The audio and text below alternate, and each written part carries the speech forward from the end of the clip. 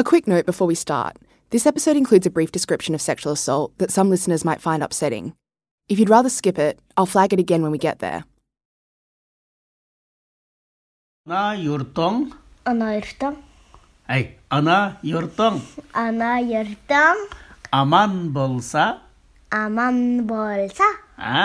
This is Abdueli Ayub and his young daughter. Abdueli grew up and spent a lot of his life in the Chinese territory of Xinjiang. Xinjiang is home to about 12 million Uyghurs. The Uyghurs are a Muslim minority. Their language is similar to Turkish, and for decades, they've been persecuted inside China by the Communist Party's attempts to assimilate them. Abdueli lived in a city called Kashgar, which is closer to Baghdad than Beijing. He lives in Norway now with his family. He's been teaching the Uyghur language to his daughter.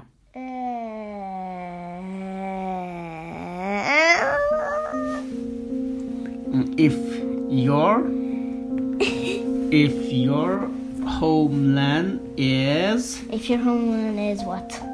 Is peaceful? Is peaceful? Safe? Safa. Safe? And my daughter asked me, Dad, my friends, no one speak Uyghur here. What are you doing? And I told her that because of my mom taught me when I was young, maybe she know this language will not exist anymore. But she still keep teaching me. I am doing the same thing to you. Maybe it's not useful, but if you call me dad, I cannot feel I'm your daddy. And if you call me dada in Uyghur, I feel I'm real dad for you.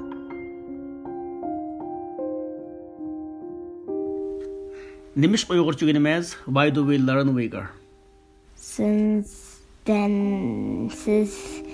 if we don't learn it, then we can't speak to our people. So this is the language of love, not the language of school, not the language of your daily life. This is the language of love between us.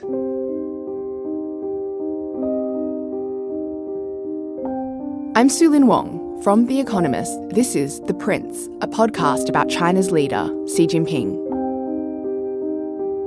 Episode 6. Seeds of a Pomegranate. Xi Jinping's China puts the interests of the many over the rights of the few. And it defines those interests narrowly: security and prosperity. What does that mean for those in the minority? And those who speak out for them, both in China and abroad.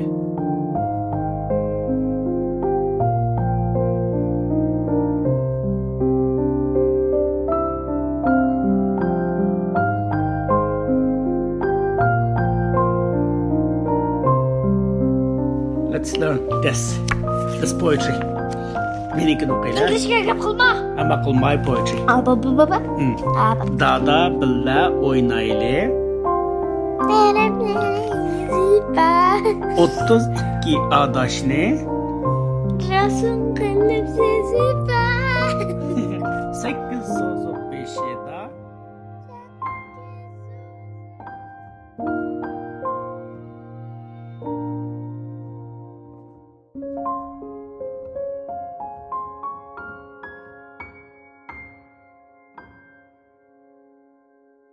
Abdueli is a linguist and a poet. In the early 2010s, he founded Uyghur language schools, including a kindergarten in Kashgar. He'd grown up near the city. Then he lived abroad for a while to study, in Turkey, then in the US. By the time he returned in 2011, China had a new leader in waiting. Some Uyghurs discussed that maybe Xi Jinping will good to Uyghur. They made assumptions about Xi Jinping based on his father, Xi Zhongxun. This happened a lot around the time of Xi becoming leader. Xi Sr., as a high-ranking party boss, had taken a soft touch with leaders of China's ethnic minority groups. So Uyghurs told that story to me and said that he's going to treat better than other rulers. When did things start to change? It started to change after I became really famous. He'd gotten some press attention for his new schools, Probably too much attention, in retrospect. State security agents started showing up at his office. And they warned me that not to accept interview from international media. And I didn't, actually. I refused it, those media attention, because I know it is dangerous. And then they came again and they asked me to provide information about my students. Police visited repeatedly over the next couple of years. Meanwhile, friends who worked in IT, who'd helped the party build up its local tech infrastructure, were getting worried. And not just for Abdueli. People said that the WeChat is monitoring us. People in China called WeChat the app for everything. Messages, social media posts, payments. You can even trade stocks on it. It's hard to survive in China without WeChat. So if you're being watched on the app, your whole digital existence is exposed. Everything you are talking about, sharing and your posting and your videos, everything. But at the time, I didn't believe it because I felt that millions of Uyghur living there. How can those police manage to listen to every Uyghur, and how can they manage to analyze such a big data? Abdueli's friends who worked in tech, they were among the first to leave China during Xi's campaign against the Uyghurs. They could sense what was coming. Around the middle of 2013, a car pulled up to Abdueli's school. No license plates. For me, it's not a big deal because I couldn't remember how many times I got arrested. I got arrested several times, but when I get in the car, they first pasted my mouth with the plastic, and then they put black hood on my face, and then they handcuffed me and chained my feet. That hadn't happened before. They took him to his apartment, which was already surrounded by police vehicles. And they asked me, we give you a chance to see your family members last time, see your family last time. Yeah, I saw my wife, and she was crying, holding my daughter. At that time, she was 5 months old. My second one, 5 months old. My first one is 6 years old at that time. They searched his apartment while Abdueli could only look through the tinted car window at his family. At a detention facility, they strapped him to a chair by his ankles, his wrists and his neck. They told him they'd gone through his private messages, surveilling him, just as his friends had warned. Officially, his alleged crime was falsely reporting his company's investments. This is a common way the party goes after its critics. And they said that you are a foreign agent. You studied at the United States and you came to China as a CIA spy, CIA agent to incite separatism among the Uyghurs. I said, I have nothing to do with politics, and I have nothing to do with building a country or independence or something like that. No. I told them that why I came back from the United States because of my daughter lost the language. She couldn't even pronunciate my name in Uyghur. Abdueli would spend the next 15 months shuttled between detention centres, interrogated repeatedly and tortured. For centuries, Chinese emperors and Central Asian powers fought for control of Xinjiang. China's last dynasty conquered Xinjiang in the 18th century and ruled there until it fell. Almost 40 years passed before the Communist Party took power in 1949. It too seized control of Xinjiang.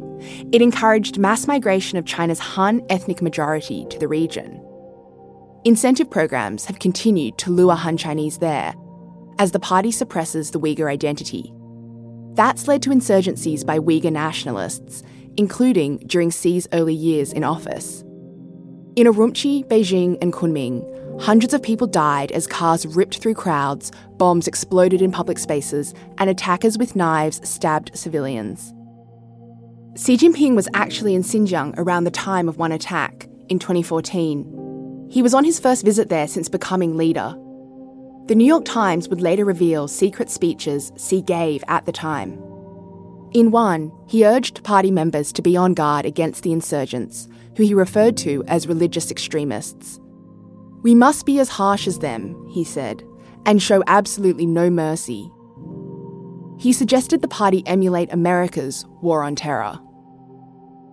Xi later told a leadership conference in Beijing, "The weapons of the People's Democratic Dictatorship must be wielded without any hesitation or wavering." In public speeches, Xi Jinping tends to frame his Xinjiang policies in terms of ethnic harmony.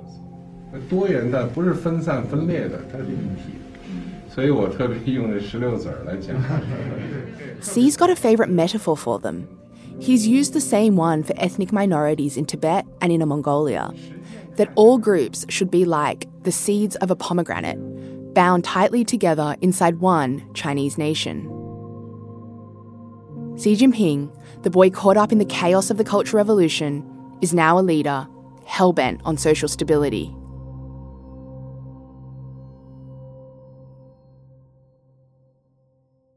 We had indoctrination, for example, that every room we have TV screen and you have to listen to Chinese propaganda, for example, that Uyghurs are backward before 1949 and Uyghurs are slaves before 1949, before Chinese Communist Party came.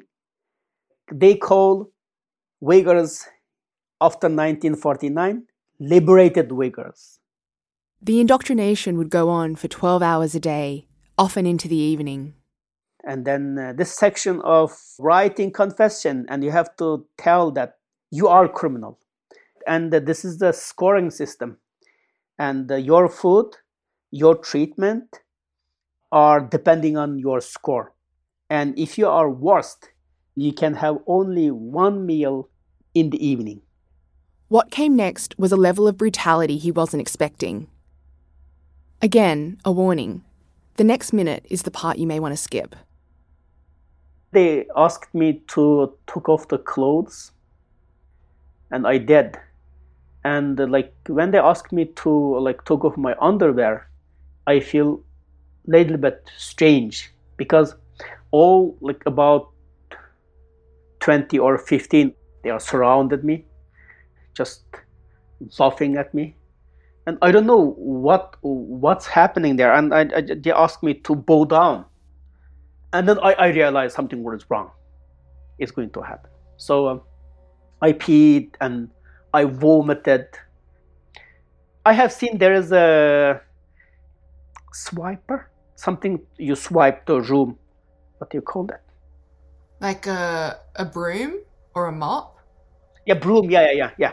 But it's plastic, very short and plastic. And those guys are laughing and they said that he is so weak. I feel how can I die? Look around and there is nothing around me. And the fly flying over my head, zing, zing, something. I feel, the fly is better than me. The fly is better than me. He can fly and he can move, and it is heartbreaking. You cannot live as a human being and you cannot die as a human being. You have to live there.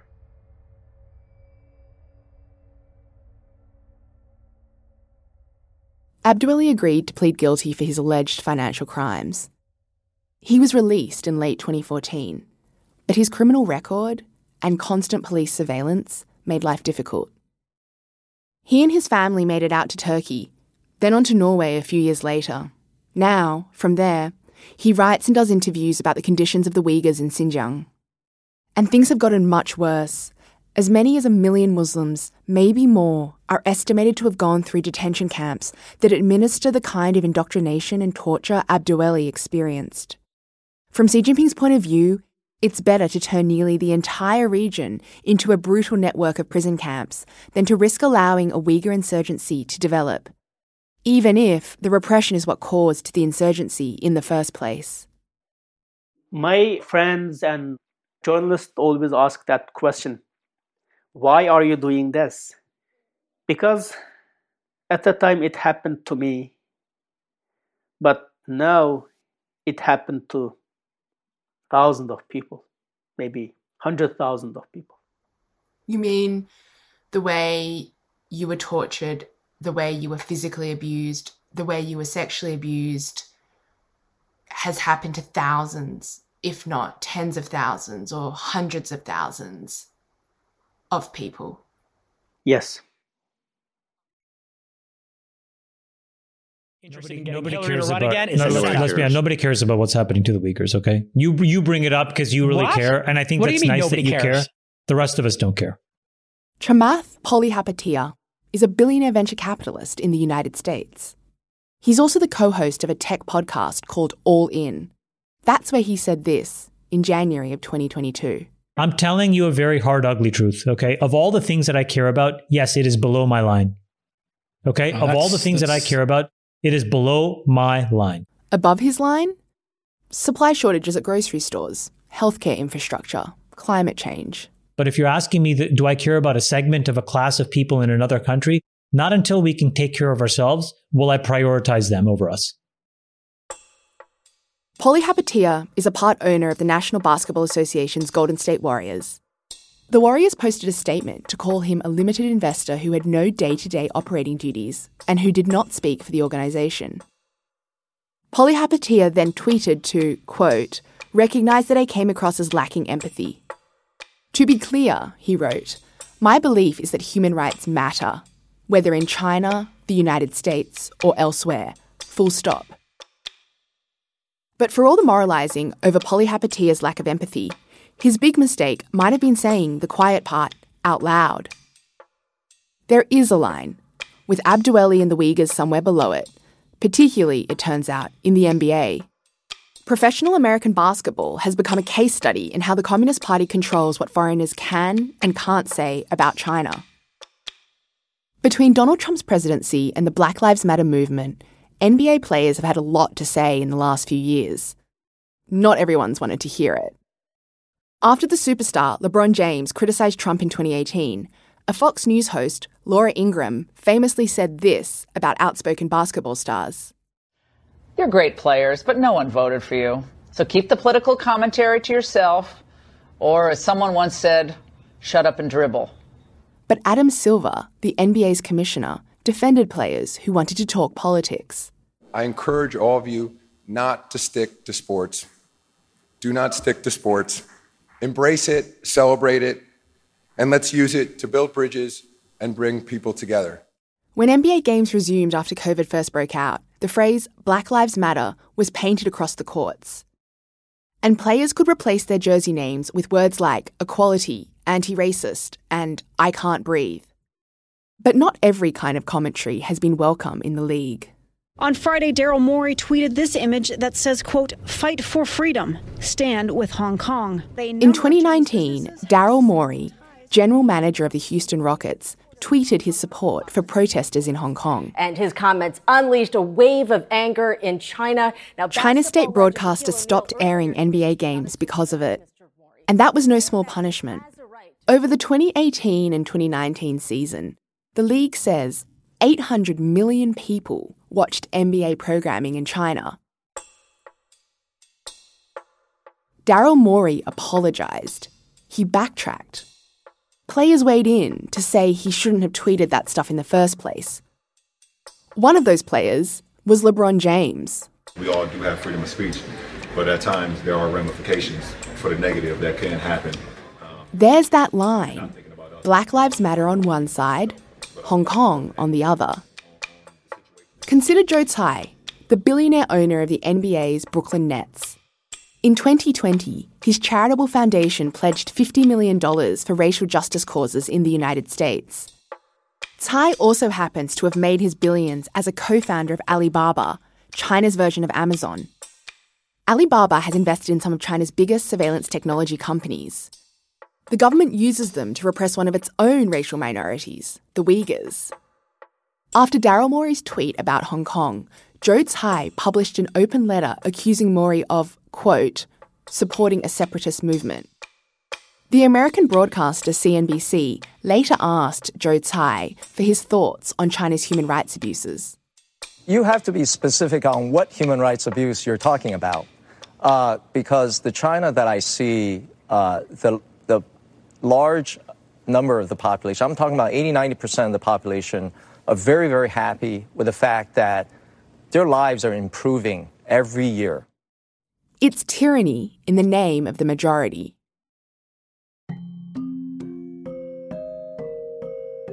Chinese officials insist on a single metric for their rights record in Xinjiang: economic growth.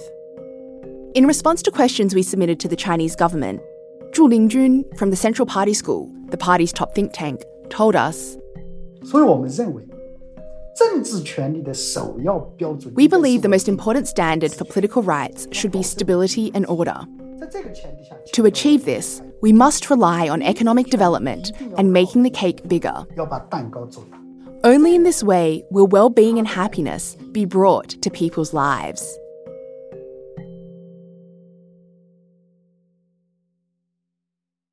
What is happening to the Uyghurs is one of the worst human rights abuses in the world today.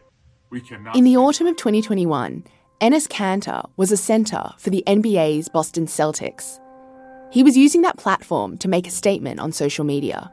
Heartless dictator of China, Xi Jinping, and the Communist Party of China, I'm calling you out right now in front of the whole world. Close down the slave labor camps and free the Uyghur people. Enes grew up in Turkey. He moved to the US in his teens to pursue a basketball career. Over his years in the NBA, he'd been critical of Turkey's president Recep Tayyip Erdogan. Authorities back home harassed and even jailed his family members for it. They rescinded Enes's passport and issued a warrant for his arrest. But Enes felt his activism was supported in the NBA, especially with the commissioner encouraging players not to stick to sports.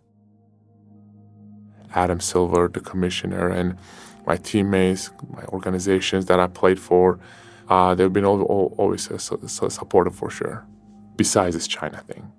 By 2021, Enes was onto another cause, the China thing. He was reading more and more about the Uyghurs, fellow Muslims. And the more I read, the more I was ashamed with myself. I was like, I cannot believe the last 10 years I was only focusing on one dictatorship. I mean, it's understandable because of my family, but then the more I researched, then there's a link popped out. I clicked on it. It was about Tibet. And the next day, Taiwan was on the news. China might invade Taiwan. I was like, whoa. At the Celtics' first game that October, Enes wore a custom pair of sneakers. Free Tibet was painted on them. Before tip-off, he says a couple of Celtics equipment managers came up to him. They said, we are begging you, please take your shoes off. I'm like, what are you talking about? They said, you've been getting a lot of attention because of the shoes. The game hasn't started yet. You have to take your shoes off. It was a perfect time because I was getting ready for my citizenship test, and I remembered that I'm like, there are 27 amendments, First Amendment, freedom of speech. I'm like, you cannot take my First Amendment from me. The Celtics president has said the staffers were merely asking Enes whether the shoes violated the league dress code, and that he told Enes he had the team's support in speaking out. Enes didn't play that day, although he'd played in each of the preseason games, but the damage had already been done. Xi Jinping, I have a message for you and your henchmen. He'd posted a video on social media before the game. Tibet belongs to Tibetans. They are not allowed to study and learn their language and culture freely. And in a halftime, I went back to my locker room. I looked at my phone. There were thousands of notifications. But I clicked on my manager, Hank.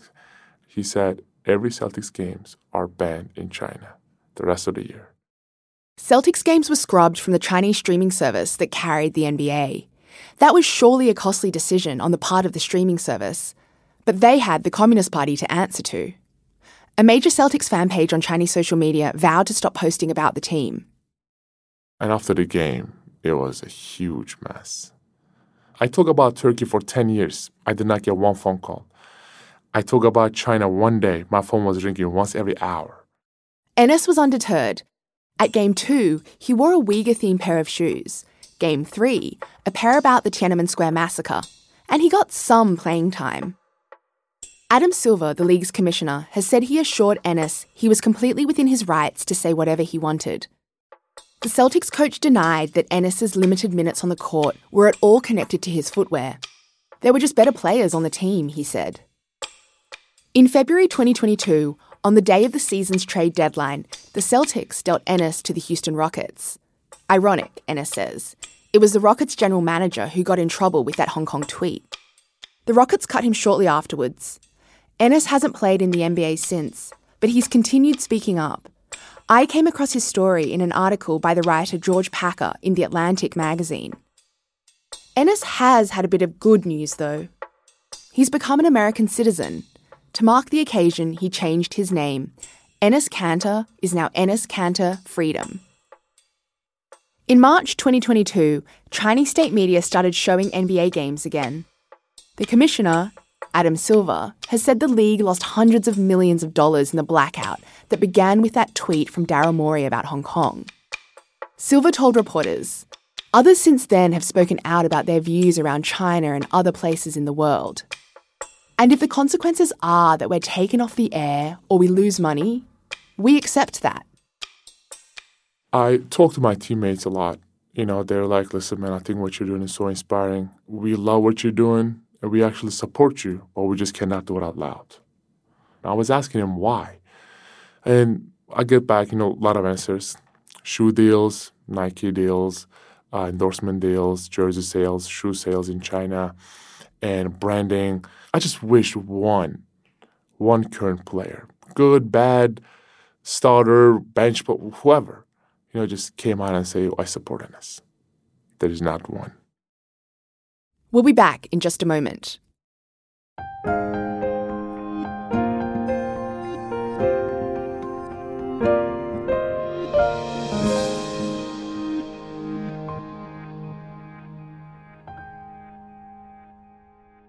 I'm pausing the story for a brief moment to remind you that if you're not an Economist subscriber, you're missing out.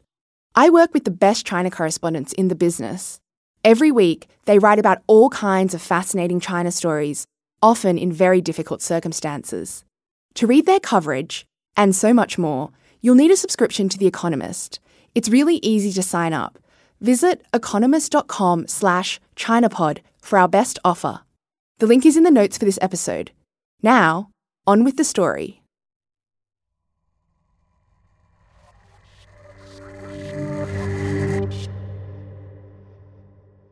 In making this podcast, the production team and I had a little debate. Could we fairly call Xi Jinping the most powerful person in the world? Is he more powerful than, say, an American president or any tech billionaire? Here's the case in Xi Jinping's favour. He controls an organisation, the Communist Party, of nearly 100 million members. That organisation controls a country of 1.4 billion people. Unlike in a major democracy, Xi Jinping doesn't answer to a legislature, or an electorate for that matter. And unlike at a big company, he commands a military. That sort of power gives him many ways to keep people quiet. If you're a Uyghur in China, you could be imprisoned and exiled, like Abdueli. If you're outside of China, and maybe not even Chinese, say, a member of the Boston Celtics basketball team, the size of the Chinese market and the threat of closing it off can induce self-censorship. The market, the money, pulls even those tech bosses and foreign leaders into China's orbit. Apple, for example, had the biggest market share in China among smartphone makers there as of the end of 2021.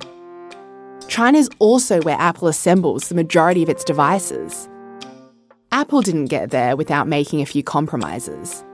The company's been accused of using forced Uyghur labour in its supply chains and of lobbying against an American bill called the Uyghur Forced Labour Prevention Act. An Apple spokesman disputed that, He said the company supported the bill and found no forced labour in its supply chains. I believe strongly in freedoms. They're at the core of what an American is. Tim Cook, Apple's CEO, defended the company's work in China in 2017. He'd been asked about having to pull services from the Chinese App Store to acquiesce to Communist Party demands. But I also know that each country in the world decides their laws and their regulations. And so your choice is, do you participate? Or do you stand on the sideline and yell at how things should be? And my own view very strongly is you show up and you participate, you get in the arena, because nothing ever changes from the sideline. And if your company's on the fence over whether to yell from the sidelines or participate, China will make you choose. In 2020, Western fashion brands like H&M and Nike responded to public pressure over reports that their cotton suppliers in China used forced Uyghur labour. They put out a statement of concern.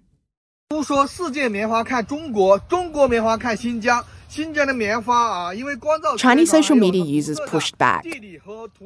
They pledged to boycott those Western fashion companies and instead support brands who proudly displayed "Made with Xinjiang cotton" labels. So what's a business to do? A lot of those companies now say they don't know whether their Chinese suppliers are using forced labour. China won't let them visit Xinjiang to find out. At the end of August, the United Nations published a long-awaited report on human rights abuses in Xinjiang.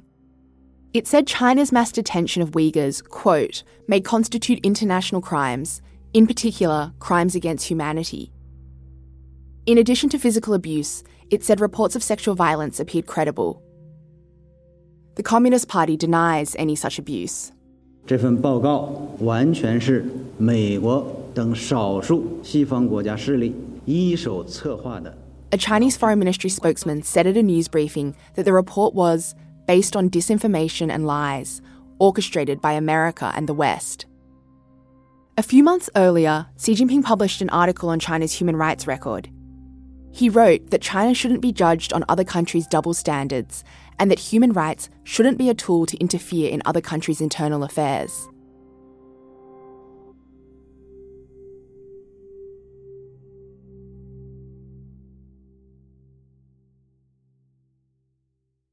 Abdueli lived in Turkey for 4 years after he escaped China in 2015.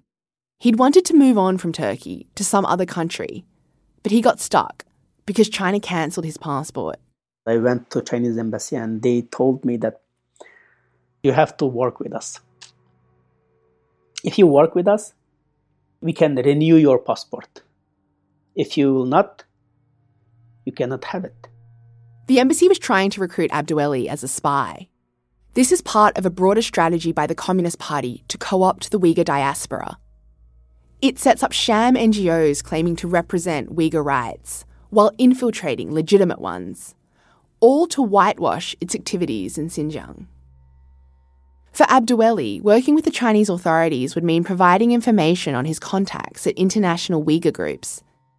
The embassy said, give us their addresses, phone numbers, flight details, hotels, and report on their plans. I said, no, I don't want to do that. Instead, he talked to international media, passing along information from his contacts in Xinjiang. Back home, Abdueli's family suffered the consequences.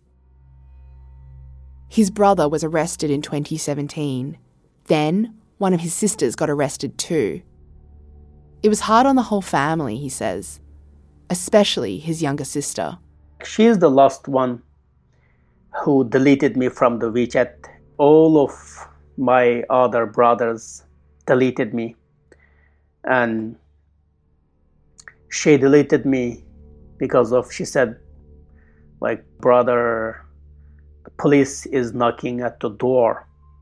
They are collecting our cell phones, and if they see your WeChat on my cell phone, they will arrest me. So I will delete you. And then she got arrested. Did you think about not speaking out? If I stop this, who is going to do this? And who is going to tell this to the media? It is hard because there are the people who keep sending me messages from homeland, from diaspora. He was also getting contacted by NGOs and journalists. Deciding whether to reply or to stay quiet was hard on his mental health. I had a problem with my kids, and I had problem with my wife, and I couldn't sleep. At one point, he talked to a psychiatrist about it. She told me to stop, but I couldn't stop. And second time, she told me that keep going. It's better to you psychologically, because you feel you are useful. You feel you are something important when you are doing this. So I should keep doing this. Yeah. When Abdueli was a kid, he liked to sing songs, folk music. There were two kinds, red songs and yellow songs. Red songs means the song praise Communist Party, praise like communist ideology, praise Mao Zedong, those we call it red song. And about love, about like Uyghur hero, about Uyghur life, those songs we call it yellow songs. He remembers a particularly proud moment in his childhood. When he was 6, he performed a song by a Uyghur musician for a theatre full of people. The song is about how he missed his beloved one in Uyghur land. It's like Aydın keçlerde baktım yolunga. The Communist Party wants more of the country to speak Mandarin. That might be fine if the millions of ethnic minorities in China were also allowed to learn their own languages. But the party is passing language laws and shutting down schools, like Abdueli's, to suppress minority languages. Yes, like Uyghur, but also Tibetan, Mongolian, and Korean. That's millions of families struggling to pass along their mother tongue to their kids, struggling to relate to one another. Elip kolumga eytkan akşamni saharanglidim. Why do we learn Uyghur? Since if we don't learn it, then we don't know what, and we can't speak to our people. Who is your people? Roya, Rosa, Ana, Normal Dada, Ana Kashgar'daki Gülapa. Gülapa, Pahtamapa. The Prince is produced by Sam Colbert, Claire Reid, Barclay Bram and me. Our sound designer is Wei Dong Lin, with original music by Darren Ng. Our executive producer is John Shields. We couldn't have made this without the help of some very brave people we can't name. For more of The Economist China coverage, get the best offer on a subscription at economist.com/ChinaPod.